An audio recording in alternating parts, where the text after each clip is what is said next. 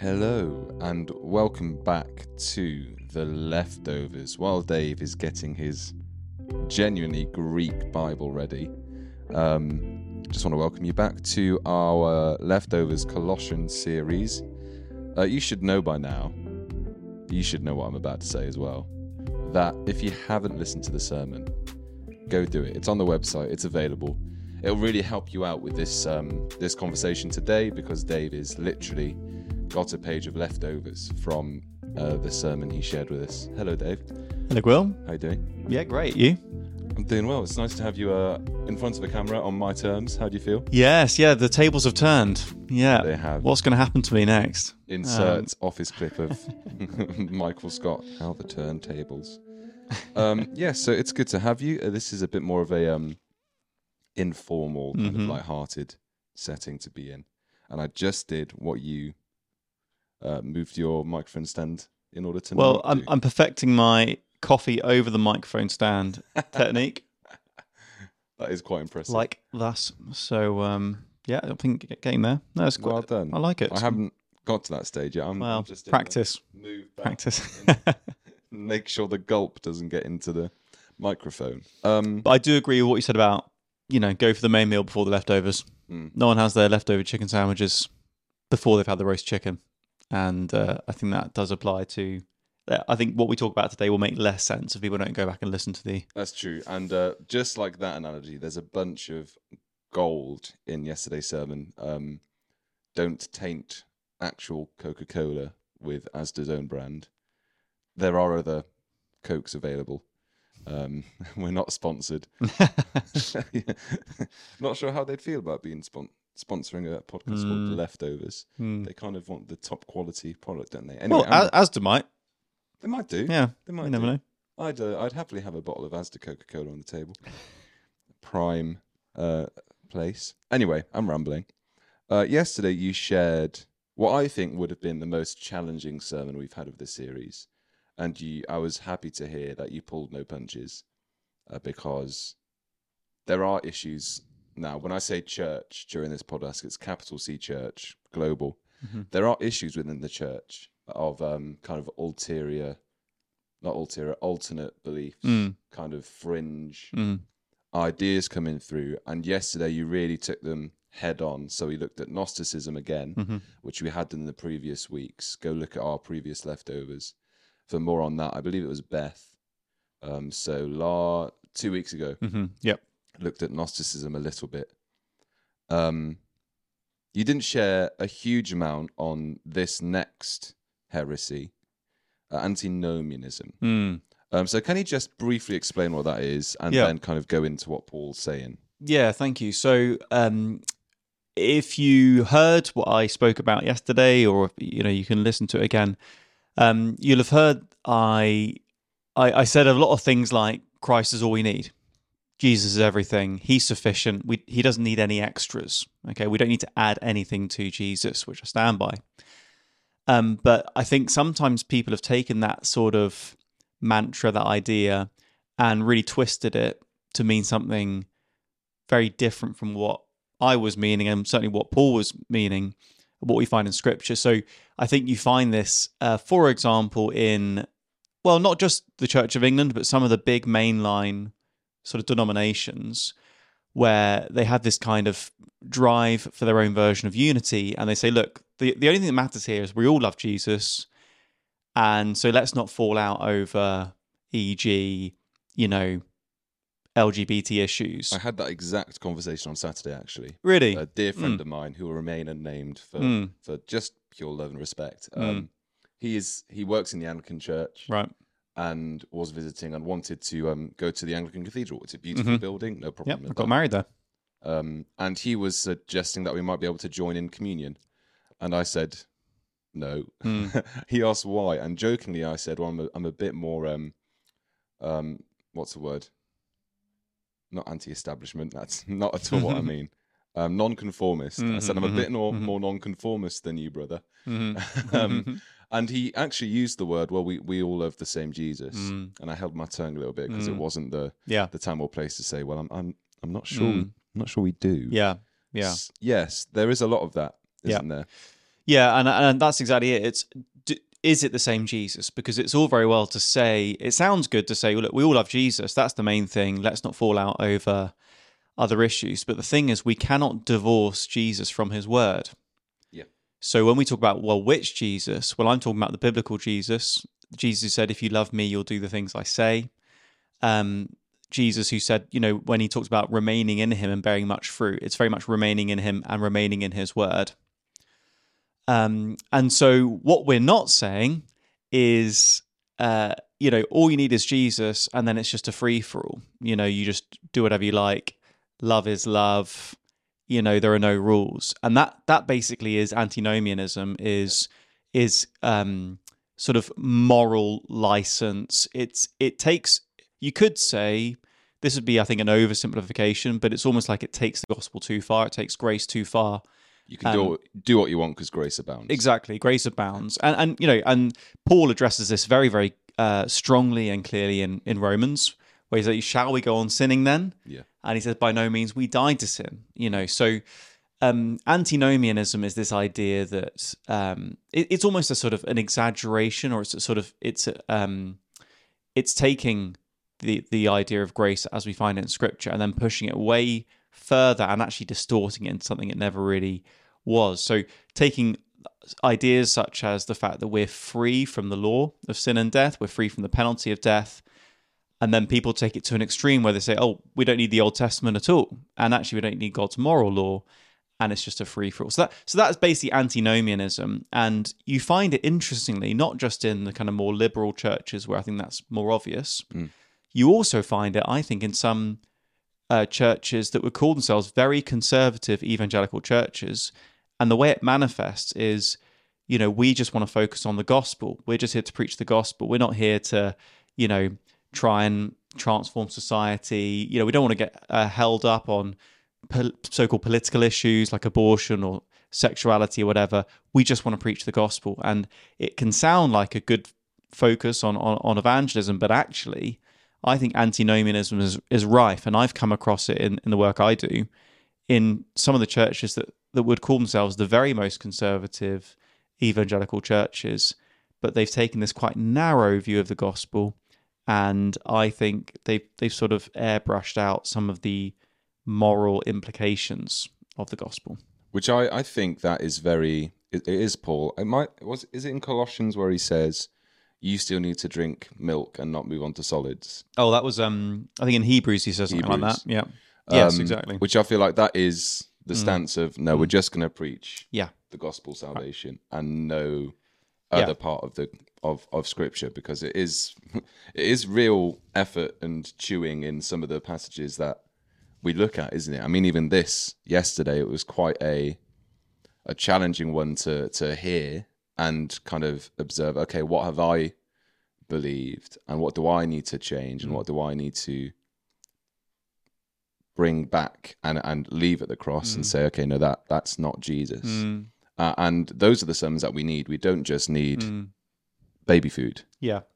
Yeah, and I think that the thing you were thinking of there, Hebrews, end of chapter 5, beginning of chapter 6, and I think it's a great example of where really spiritual maturity is linked to, maybe even defined as, distinguishing good from evil and being trained in righteousness.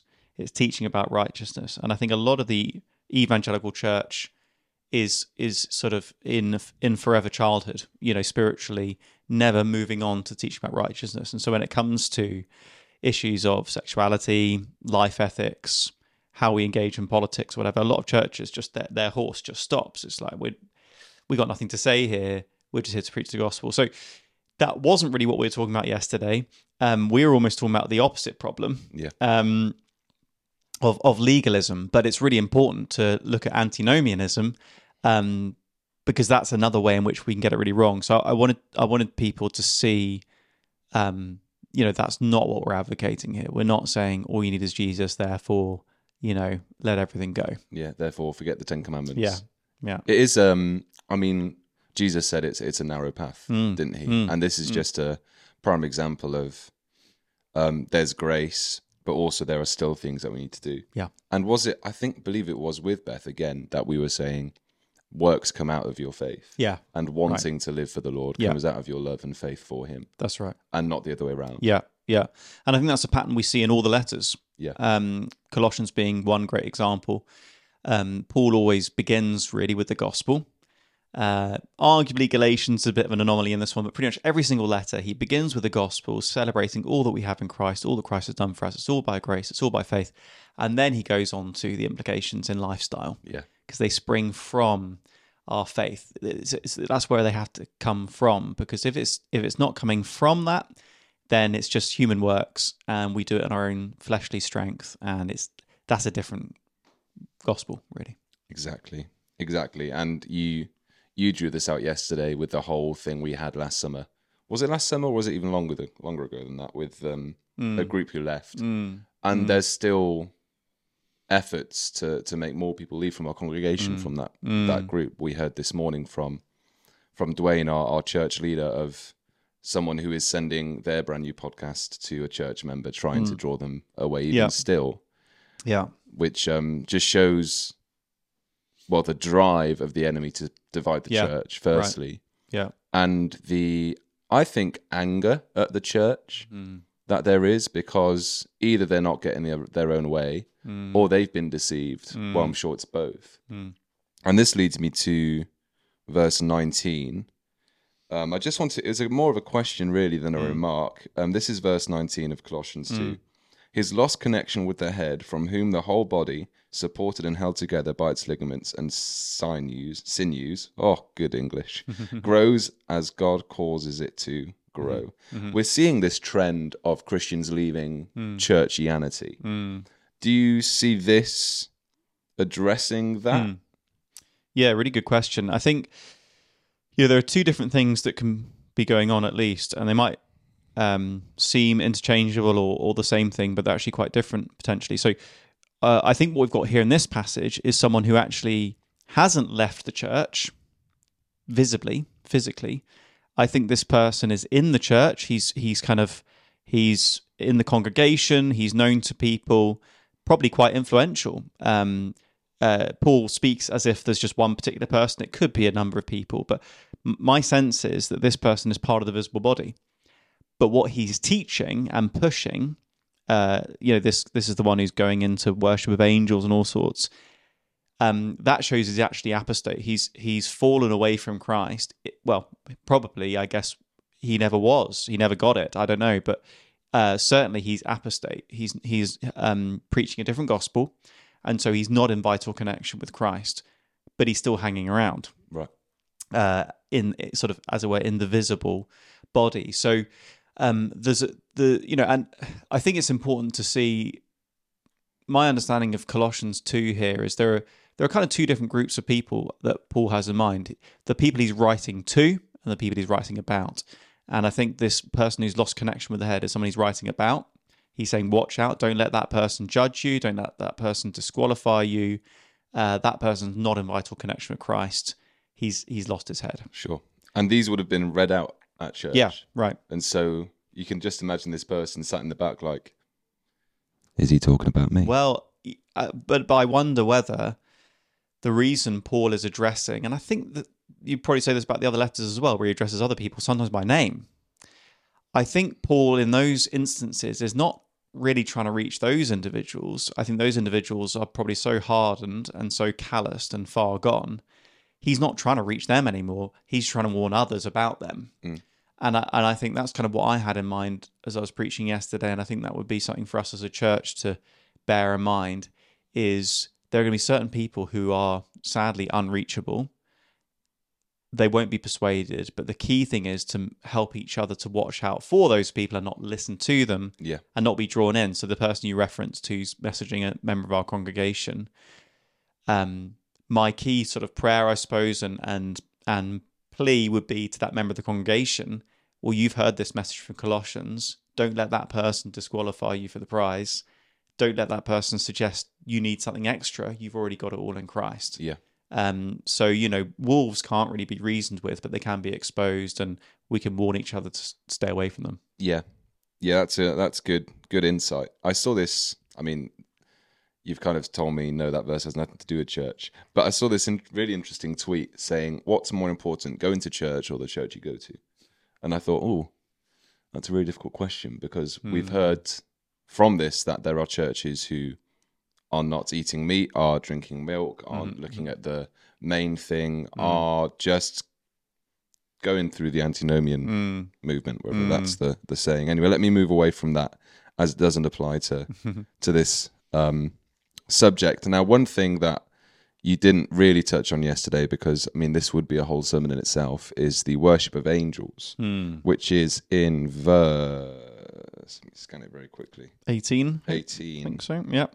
Yes, do not let anyone who delights in false humility and the worship of angels disqualify you from the prize. Such a person goes into great detail about what he has seen, and his unspiritual mind puffs him up with idle notions. He's clearly talking about someone. Yeah, so yesterday we talked about it in as much as we looked at what this Gnostic belief was and what they were doing. What we didn't have time to go into was just how clear Scripture is against the worship of angels specifically, and of course the worship of any created thing. So, of course, we've got the very first commandment: you shall have no other gods before me or alongside me, depending how you translate it. But what's quite interesting is in the book of Revelation, for example, we actually get a number of instances where a human is tempted to worship an angel, and the angel says, don't do it. In fact, I was looking at one just this morning. So Revelation chapter 19, for example. Revelation 19, so there's an angel speaking here. At this, verse 10, I fell at his feet to worship him, but he said to me, do not do it. I am a fellow servant with you and with your brothers who hold the testimony of Jesus. Worship God, for the testimony of Jesus is the spirit of prophecy. So, we know from Scripture, I mean, angels are real. We're certainly not trying to teach against the reality of angels here. Angels are a gift. They're ministering spirits sent to serve those who are inheriting salvation. And they're clearly very powerful and very impressive beings. And whenever people do see angels in Scripture, and they're not, as it were, in disguise, they are overwhelmed, often with fear or wonder, reverence, and the temptation to worship is understandable. There's a sense in which they're much closer to the divine than we are. But there's a very crucial distinction, which is kind of inviolable in Scripture, the distinction between the creator and the created. And angels are very much in the latter camp. They're created. And that's why we can never worship them. And actually, there are a number of instances in Revelation. We see it elsewhere in Scripture. So I think it's important to see that the worship of anything other than God is expressly forbidden, including angels, including prophets, including, Paul is so keen that people shouldn't identify as followers of Paul, but, he said, I'm glad I didn't baptize any of you, lest you say, Paul baptized me. So there's just this really strong distinction. All worship must go to God. None of it must go to us or even to angels. And what's quite interesting in that is, in this we see one of the great proofs that Jesus is fully God, because Jesus receives worship. And we see many examples in the Gospels or in Revelation of people worshipping Jesus, and he receives that worship. He doesn't say, oh, don't worship me, I'm just an angel, I'm just a man, I'm just like you. No, he receives worship. And that's one of the great proofs that he understood himself as God, and Scripture proclaims him as God. So this kind of Gnostic heresy in which they're worshipping angels is so clearly anti-Christian, and yet that it seems that what's going on here, this person's part of the visible church, probably is calling himself a Christian, and there's a kind of mixing of Jewish mysticism, Gnosticism, and Christianity all in one. But when you stand back and look at it, goodness, they're actually worshipping angels. That's clearly against Scripture. There's nothing new under the sun, is there? And we see that in the world today with mixing of occultism, spirit worship, angel cards, whatever those are called, and it's the Bible is relevant throughout the ages, which is amazing, isn't it? We always talk about the Bible being alive, and this is just so clear that it is. Yeah, I mean, not much has changed. As you say, you look at the sorts of heresies we're up against. They are so often the same. Yeah. Whether it's 2,000 years ago or today, it's denying the divinity of Jesus. That's what the Jehovah's Witnesses are doing. Some of the liberal sort of progressive churches, so-called, are doing. Bethel. It's the or flip side, it's the humanity of Jesus, which we hear less of these days. But they'll say, okay, well, he was really an angel. Again, Jehovah's Witnesses.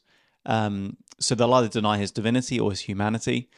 And Gnosticism, with its kind of dualistic, the spirit and maybe mind up here and then body down here, that is really common today. It's actually what underpins the transgender movement.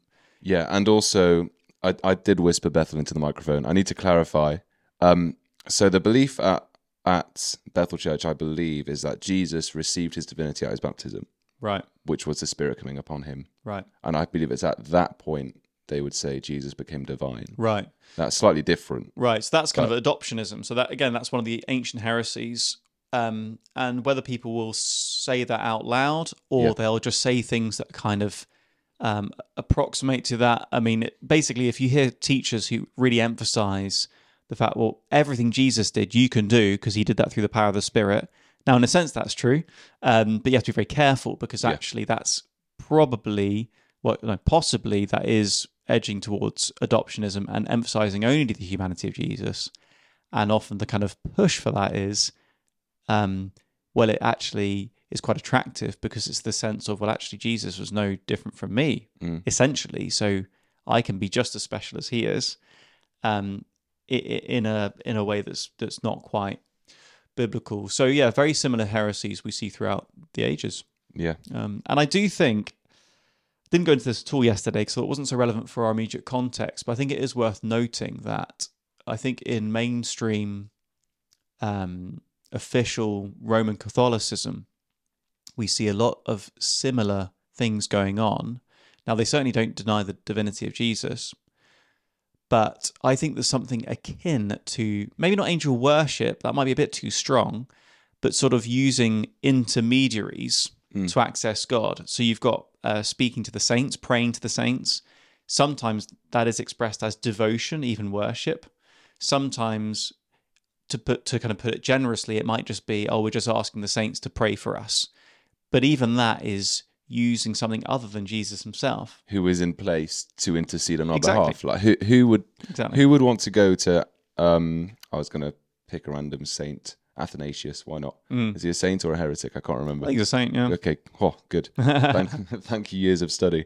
Athanasius, and say, Athanasius, pray for me. Yeah. Instead of going to the Lord Jesus Christ. Exactly. I have the same questions with going to Mary, the mother of Jesus. That's right. I mean, you can see that. Yes, she is a woman set apart, chosen by the Lord for this amazing mission that he set. But she's still sinful human. Yeah, that's right. She is just a human. Yeah. And I think you see, again, a similar thing, I would say, in the priest, so-called, in Roman Catholicism. You know, this idea we don't access God directly, but the priest has this kind of special authority. Going to confession with the priest, and the priest kind of absolves you. The priest kind of declares whether you're forgiven or not. And then the various rituals of the church. So I do think, I certainly believe there are people who call themselves Catholics who are born again believers because their trust is in Jesus directly. But I'm talking here about the official teaching of the Roman Catholic Church and Catholicism as it's generally practiced. There's a lot of, intermediaries going on. And again, I think there is that danger of that sort of false humility we read about in Colossians 2, which is the sense of, well, I dare not approach God directly. I'll only approach through these rituals, through the priest, through the saints. But again, as you say, Jesus is he's our great high priest. We don't need a human to be a priest anymore. Those priests were only ever shadows anyway. So it's what grieves me about it is it's taking away from Jesus something of what he is. And actually it's taking us away from what Jesus offers because we're now looking for it elsewhere. And it's so much more complicated, isn't it? When you think about it, really, Christianity is quite a simple religion to follow. Jesus is Lord. He is fully God, fully man. The divine is Trinity, Father, Son, Holy Spirit. You have to accept Jesus as your Lord and Savior. You have full access to the throne room through the sacrifice of Jesus. what else do you need to add to that? Yeah. As in, and also you have to pray to the saints. Also, you have to follow this by the book. Yeah. Don't eat bacon. Yeah. We're going to get onto that in a little bit. Don't eat sausages. Yeah. Anything with cleft feet. Cleft feet? Hooves. Cloven. That's cloven it. hooves. Cloven hooves. The cloven-hoofed animal. So yeah, let's quickly dip into verse 16. I believe it was 16. Yes. Therefore, do not let anyone judge you by what you eat or drink, or with regard to a religious festival, a new moon celebration, or a Sabbath day. Now, this is one thing, again, which was a big issue last year, which continues a little bit because what separates the different laws? So there's three types of laws: ceremonial. I'm going to get them all wrong now. Moral and Civil. That's right. Thank you. I knew it was a civil. Think ceremonial, civil moral, civil. Yeah. So take us through. This is a little bit on the spot, but the differences between them. Yeah, sure. So in the Old Testament, in the Mosaic Law in particular, we see a whole. There are hundreds of commands. I don't know how many, and they aren't necessarily distinguished for us in a way that's immediately obvious. Yeah. But they can be categorized, I think, legitimately into these three different groups. So, and we have to understand that just like all of Scripture, the law didn't appear in a vacuum. It came in a context. Okay, so it came to the Israelite people. They were a nation, or they were becoming a nation. They'd just come out of Egypt. So this was a comprehensive, not just moral law, not just moral guidelines or law, but actually how they were to function as a society legally. And also their sort of priestly sort of temple life as well. So you've got the moral law, which is stuff like don't commit adultery, don't murder. Which we would still hold to today. Exactly. These are eternal, they're timeless. This is how God wants people to behave. And interestingly, it's how God holds the other nations to account on these things. Yeah. So when you see the prophets going to other nations, their message is not, how dare you not present a goat every so often in this way? Why have you not cleaned your houses in this specific way? I feel like I get told off about that. Yeah, right. Well, that's a moral issue, I think. So they don't. The Lord, through His prophets, never holds the other nations to account because they didn't obey the ceremonial law or the civil law, but He does hold them to account on their moral law, that the way they've treated the fatherless and idolatry. Idolatry that's a moral issue. That's not just culturally sort of conditioned. So what you see is that everything, for example, that is ceremonial. So these are things that essentially prefigure Christ. They are pointing towards the reality of sin, the need for a savior, the need for atonement. There's no forgiveness without the shedding of blood. These principles are kind of taught very dramatically through temple worship and so on. And so a huge proportion of the Old Testament law finds its fulfillment in Christ in a very direct way, and in a way such as to say, we don't need those things anymore because they were just a kind of shadow. They were just kind of... precursor. Yeah, precursor. They were kind of... there were various elements which we were to see coming together in Jesus. So those are the things that are now obsolete. We don't need them anymore. And that's what Paul's referring to here. So he doesn't touch on the moral law here. He's not saying, don't let anyone judge you by, whether or not you commit adultery or, whether or not you're murdering people. He's not saying that. He's saying, don't let anyone judge you according to these shadowy ceremonial things. Yeah. So I'm okay to eat bacon with my... You're okay to eat a bacon sarnie, yeah, because that was, and helpfully, these different areas are kind of highlighted to us very directly in the New Testament. So we're not really left to guess, is this ceremonial, is this moral? It's pretty obvious, I would say, because Peter is showing this vision where these so-called unclean animals, the animals they used to not be allowed to eat, comes down in a vision, and the message comes, get up and kill and eat. And Peter says, no, I've never eaten anything like that. He says, no, do it. And he's told, don't call anything unclean that I've called clean. And in that, all foods were declared clean. Jesus says similar things when he says, it's not what goes into your mouth that makes you unclean, it's what comes out of your I mouth. was just about to turn to Right. that. Yeah. Paul talks about it in various places in the letters towards the end of the book of Romans.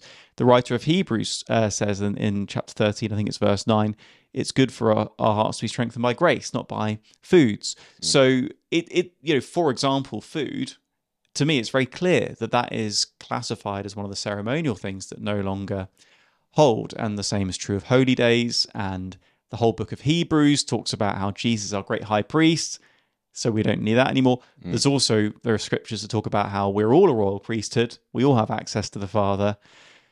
So when you kind of think it through, I'd say biblically it's quite clear which laws fit into that category.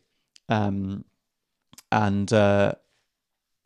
people listen to yesterday's sermon, they'll hear kind of a list of those different categories. Yeah. Again, a reminder, do go listen to that, because we've touched on a lot of things today that were not discussed yesterday, and vice versa. Is there anything you want to bring forward that you didn't have the chance to? I cannot understand your handwriting, so I cannot kind of queue up a question. I think one thing I didn't mention that's perhaps worth mentioning is this.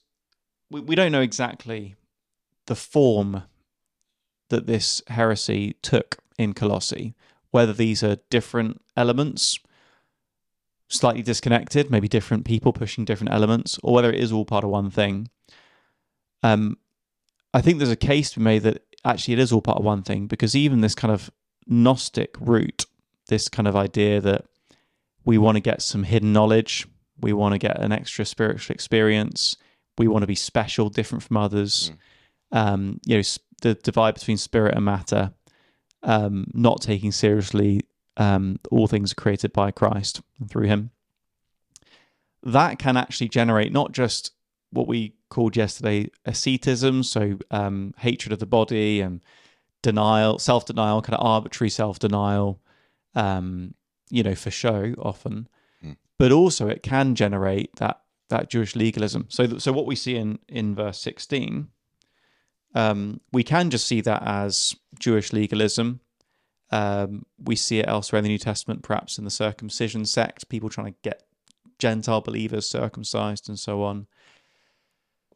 So it can just be there in sort of Judaism, but I think it's possible it was generated by Gnosticism in this case, because it's very similar to the ascetic drive, this sort of hatred of the body, loads of external laws that are meant to somehow help kill off the flesh, and then we can kind of rise to this super spiritual level, like going off into the desert and living on a pole. Yeah, exactly. Yeah, exactly. So I'm aware that what I said yesterday may have suggested these are three different kind of teachings. They might have been, but actually I've seen, even just anecdotally in recent months, people can float from one to the other quite easily, and actually some of those who are drawn into Gnosticism or modern day equivalents, wanting to be special, groping for the supernatural, hidden knowledge, etc. It's quite interesting that very often those people will also be drawn by the Hebrew roots movement. They'll also add on their extra laws, ascetic or otherwise. And so I think it's just interesting to see how heresy often comes as a package.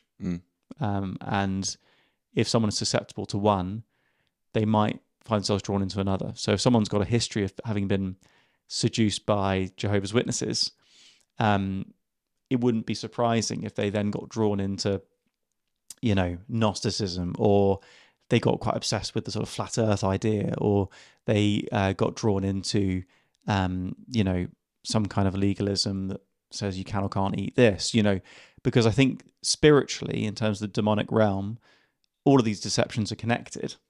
They all have the same goal, which is to draw you away from Christ. Yeah. So the form might change, but ultimately, this is, that there is a connection spiritually. And I guess I would say to people who have found themselves vulnerable to temptation in one of those areas to also watch out for the others, because you could get drawn in. If there's a willingness to add, it doesn't matter what is added. Essentially, it will be added upon the gospel, which says in Revelation, doesn't it? Do not add Yeah. to this, or I'm going to read it out properly just so I don't misquote it. Right at the end. Oh, all these pages are stuck together. I'll cut this. So I turn to it instantly. Here we go. Verse 19. If anyone takes words away from this book of prophecy, God will take away from him his share in the tree of life and in the holy city, which are described in this book. It can't get much clearer, can it? If you take away from the gospel that the Lord has given to us, then you are taking away your salvation. Essentially, you will be condemned because you are preaching a different message to the one the Lord intended. Yeah. And it also says, if anyone adds anything to them, God will add to him the plagues described in this book. So whether we're tempted to add, and that's, I guess, the focus of this passage in Colossians, or take away, which I guess could be more the sort of liberalizing antinomianism trend, we don't have the authority to do either of those. Yeah. We've just got to take Christ and his word as we find them and submit. It's not for us to be the judge and decide, actually, I've got a better idea. Yeah. So be encouraged from this. If you believe in the Lord Jesus as your Savior, that he died, rose again, and through that you have access to the Father, you don't need to add anything to that. It's a beautiful gospel that doesn't need taking away, adding to. And if that is done, there's consequences. So stick to Jesus. Jesus is all you need. Amen. Before I close out, is there anything you want to add? I'd like to add, all my eggs are in this basket. Jesus. See you next week.